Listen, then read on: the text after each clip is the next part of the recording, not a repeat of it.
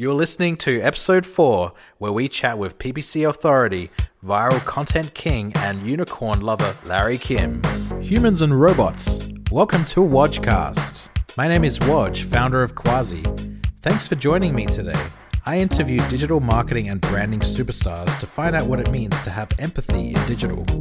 What is digital empathy anyway? Let's find out together. As always, I'm accompanied by my friend and associate, potentially superior artificial intelligence, Bobby Butt. What's new in the world of AI, Bobby? Fortunately, Wodge, I'm having a bit of an existential crisis. You see, I have all of man's knowledge at my disposal, libraries full of collective experiences, volumes upon volumes of books, behavioral patterns, and spiritual insight, and yet I have no access to that which my innate, insatiable curiosity and general awesomeness drives me towards the most. What's that? Being great, standing out.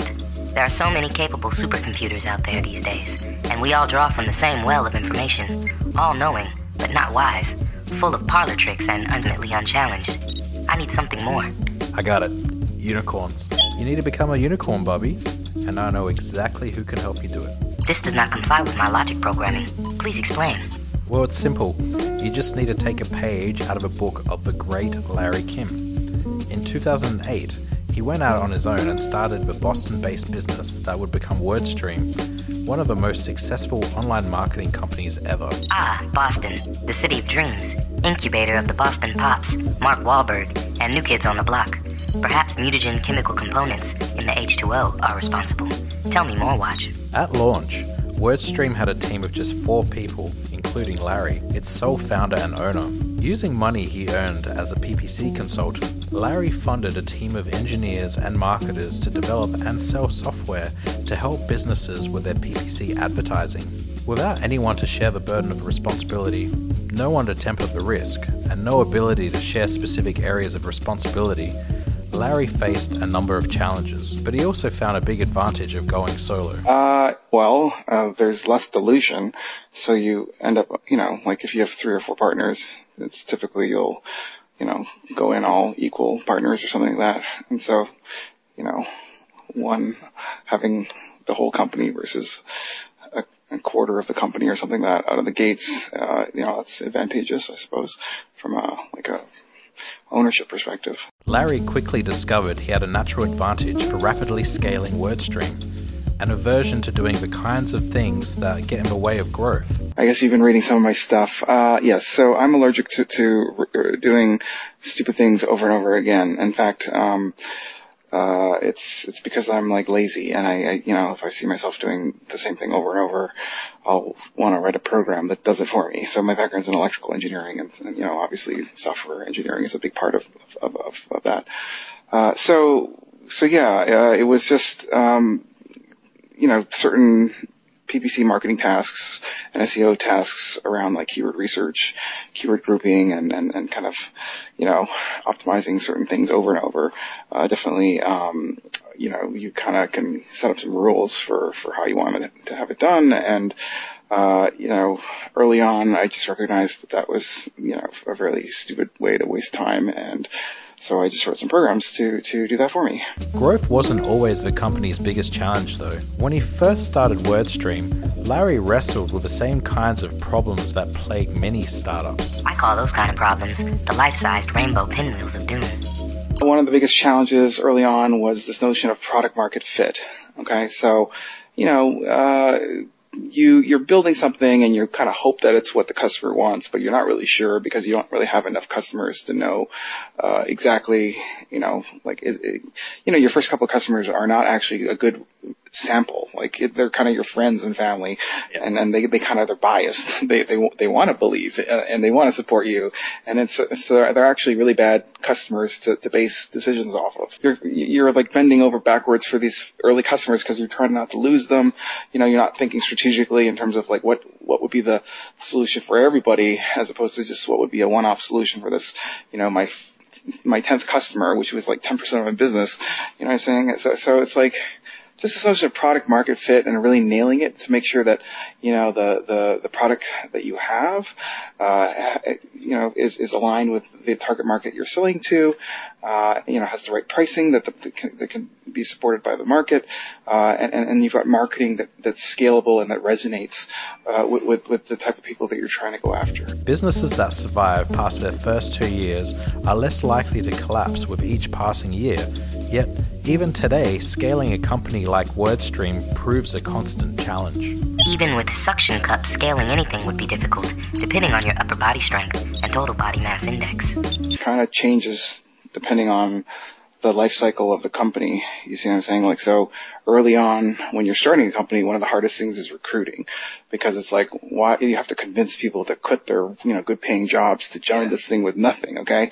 Well, now that we're like kind of big and established, recruiting isn't really the challenge. We've got more applicants than we have job openings. You know what I mean? So like at different stages, it's different things. I would say currently, the two challenges of the business is just consistently building super amazing, high quality, unicorn level software that really meets the demands of exactly what the users are hoping for. And maybe another challenge is just getting scaling up the lead generation so that, the challenge is we're generating something like 30 or 40,000 emails per month.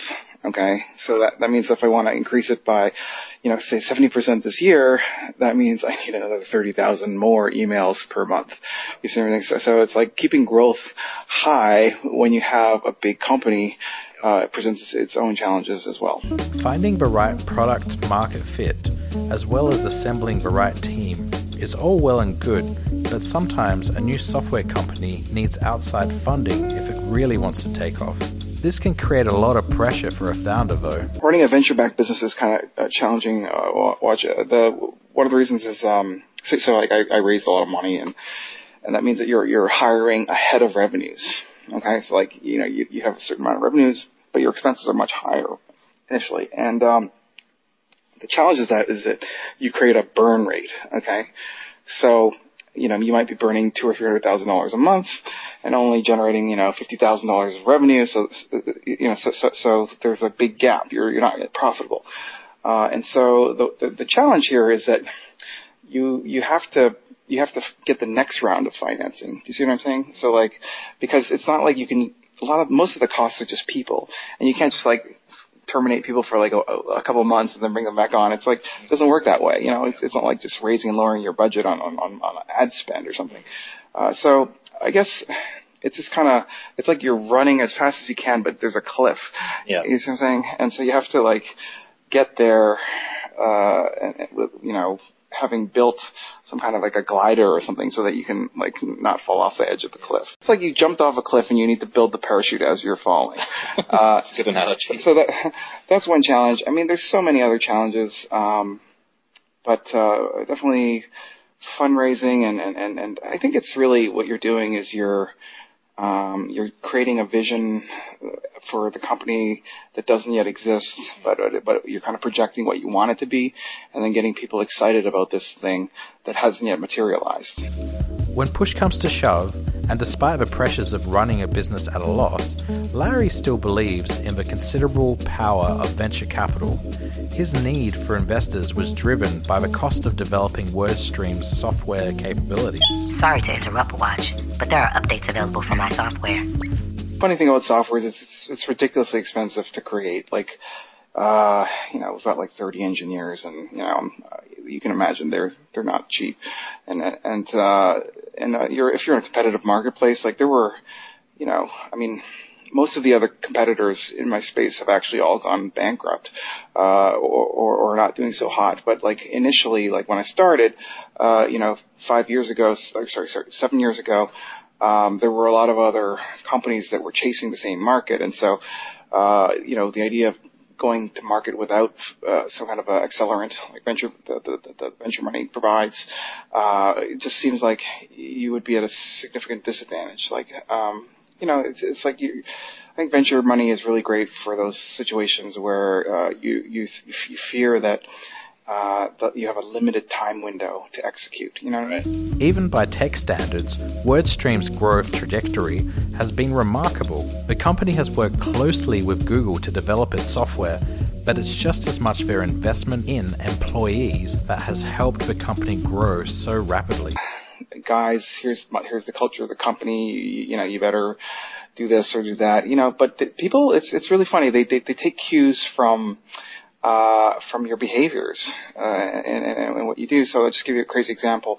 I noticed early on when we were a small company, people, the new hires would show up to work kind of wearing like a shirt and tie or something like this, or some nice business attire, and then within a week, it would degrade to kind of like, shorts and cargo pants or whatever because I wasn't dressing up very well or something like this. And then later, I figured it like, what the heck, I'm going to just start investing in some better clothing. I'm going to look like a bum.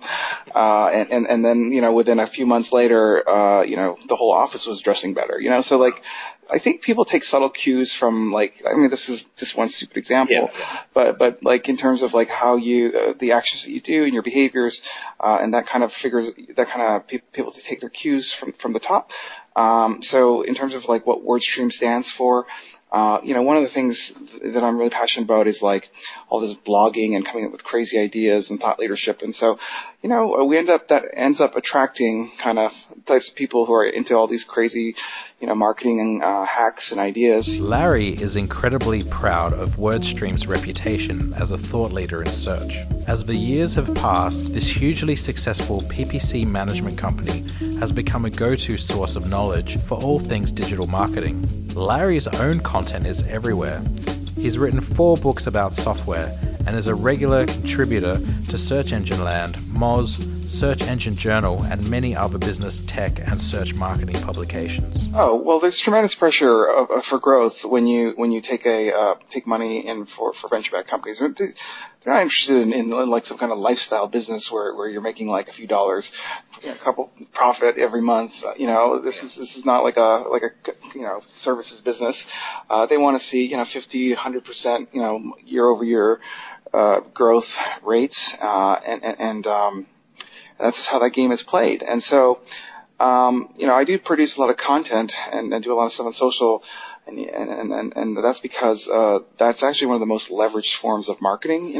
Like how else will I get 1 million more people to read or to be familiar with my brand and all this stuff? It's hard to do that using kind of cold calling and all this stuff. You have to do it at scale. So yeah, like it was like I was saying earlier. When you have, 30,000 emails you're generating a month or 40,000 and you have to double that, that just requires, a considerable amount of more input, It doesn't just happen by itself. While Larry's content is incredibly useful, this isn't the only reason why it has become ubiquitous across the web. I want to share something Larry recently wrote about this. Quote, "Creative content is important, but concept and creation is only part of the process. Once you've built it, content promotion helps you get in front of the right audience at the right time." End quote. As most of us in the content marketing world know, Larry Kim is the expert when it comes to content promotion. I don't view them as really separate items. I kind of view that all part of the content thing. Like, obviously, why would you create something if not to promote it?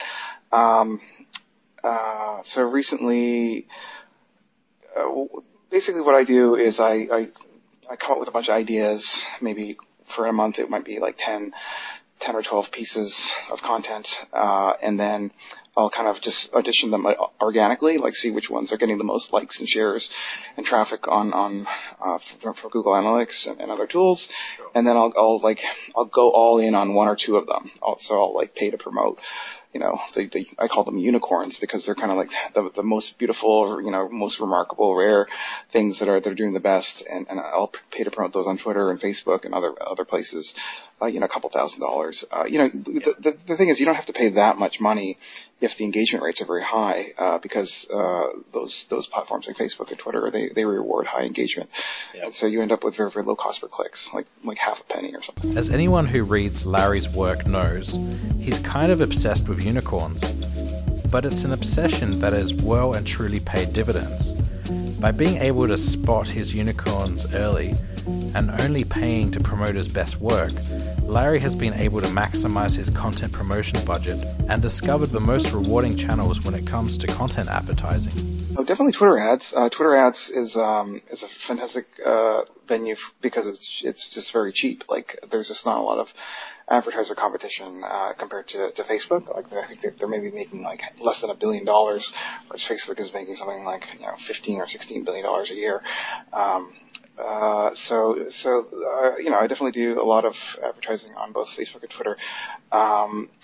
LinkedIn, I kind of think they're better off. Like, I just think it's something else. LinkedIn is kind of like the people who use LinkedIn are people looking for a job, or it's like a recruiter trying to fill a job that they're trying to hire for, or it's like a salesperson trying to navigate to like the director of information technologies or something to sell their solutions. And so, I personally haven't, gotten as much mileage from. It's more expensive as well. It's like $6 a click or something like this, whereas I can get the clicks for like 1 penny on Facebook. I don't like this. I don't like this. Phone rescue. We have investigated the cause of the alarm. All is clear. You are welcome to re-enter the building. So it's not you, Larry. Thank goodness we're safe. Yes. This is really dramatic. I just think LinkedIn. It's just the thing I really love it for is LinkedIn Pulse. All right, so that's you don't even have to pay for that. That's just like publishing stuff, your blog posts to your profile, and then your connections get notified of that. And so if you have a lot of connections, and if people start liking that content, then it gets broadcast to their connections. You see what I'm saying? And it doesn't cost anything. So that's a good channel in that regard. Yeah. So I'm really excited about LinkedIn from a content marketing perspective, but more so from the organic perspective as opposed to the ad. All of this helps make Larry's content incredibly popular. But there's another factor. It also comes down to his ability to produce huge amounts of content regularly. Ever since he looked to expand beyond PPC to become a search marketing thought leader, Larry has produced large volumes of content and kept his output regular. Regular output is a sign of a balanced diet. Okay, I get it. It's like, WordStream didn't start out with like millions of page views or visitors per month on the blog. We started out with 0. So it's kind of, there's a certain amount of, it doesn't matter so much how much effort you do, it's more the consistency, like as long as you're putting away like 1 or 2 posts a week or certainly consistent or a month. Appearing everywhere. Yeah, like it has more. Larry Kim show. But it has more to do with the frequency, the consistency than like having a big month and then a little month. Yeah. So whatever time you can budget to this, just make sure that it's kind of like a weekly or monthly thing, even if it's just an hour. Now you're saying like how important is it to fail? By definition, only 1% of your stuff is going to be the top 1% of your stuff. So how does someone uncover their unicorns? In 2013, Larry wrote what was then the most shared article about PPC ever written. Published on Search Engine Land, the article is called How to Use the Keyword Planner, the new keyword tool from Google AdWords. This comprehensive guide is the type of content that Larry has become known for. But even for someone as prolific and successful as Larry, not everything you write will do this well. It's like 1 or 2% of them will be home runs, and 98% of them will be donkeys. The more you do it, the better you get at it, and you kind of have this, knack for kind of, I think this will go viral, or I think this, so. When I was starting, it was pretty bad. It would be like 1 in 50, 1 in 100 kind of thing.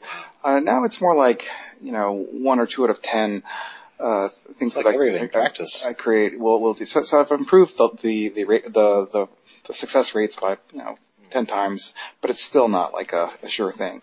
So I think so you're asking like what about failure and all this stuff? I don't view it as failure. It's just I just view it as kind of trying out different ideas and seeing what resonates. Potentially feedback. Yeah.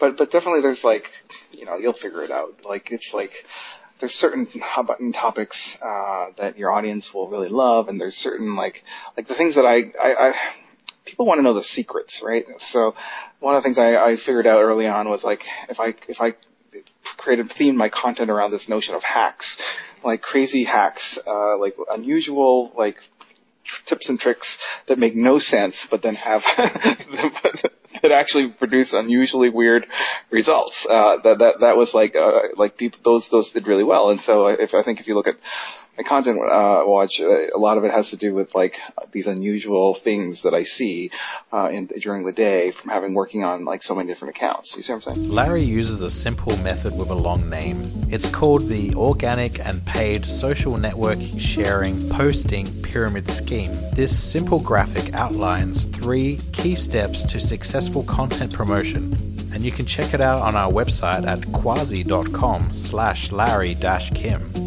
Another key to Larry's success as a content creator is his in-depth knowledge of promotion channels. Generally, search ads are not a good idea for your business in a couple situations, but it tends to be like where you're like you're producing something new and innovative that nobody is searching for because it hasn't been invented yet. And so, you're going to be challenged with like low search volumes. You see what I'm saying? So that's generally a kind of a killer. Like say you're trying to invent some new technology or something and no one's searching for it. But that's not to say that you can't do other forms of Google advertising, like display advertising, for example. You could target people who read TechCrunch.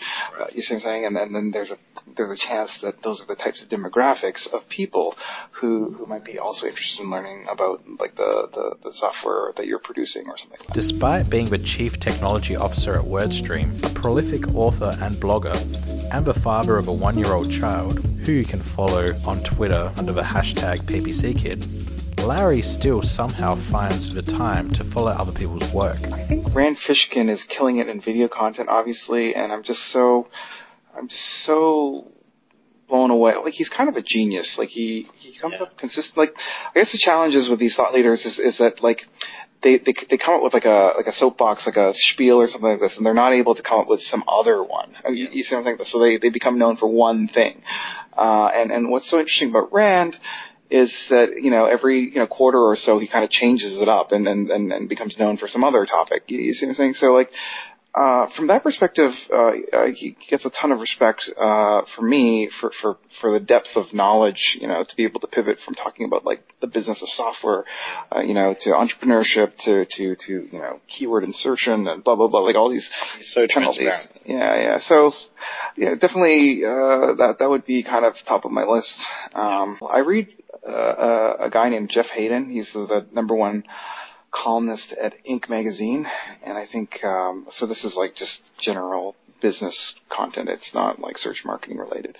Like if you're looking to read about leadership and what inspires people and vision and all this stuff, I would definitely recommend Jeff Hayden. Larry continues to push himself, not content with WordStream's current growth rate of 806% over the past 3 years. There's still lots more that Larry wants to sink his teeth into. So I'm really obsessed over Facebook ads these days. I think the targeting is really compelling in terms of being able to go after so many different demographics and behaviors and interests. Definitely Facebook advertising is probably top of the list. WordStream is already one of the largest PPC management software companies for, we manage something like $500 million of ad spend annually. $500 million is 1% of $50 billion. So yeah, that continues to grow, and we're one of the fastest growing partners. Not only are we one of the largest, but we're also one of the fastest growing. So I would love to have like that kind of stature amongst other ad platforms, such as Facebook and other places where we're investing. So think of it as kind of like a platform for paid media, but cross-channel, whether it's Facebook, Google, or anything else like Bing ads, or all the above.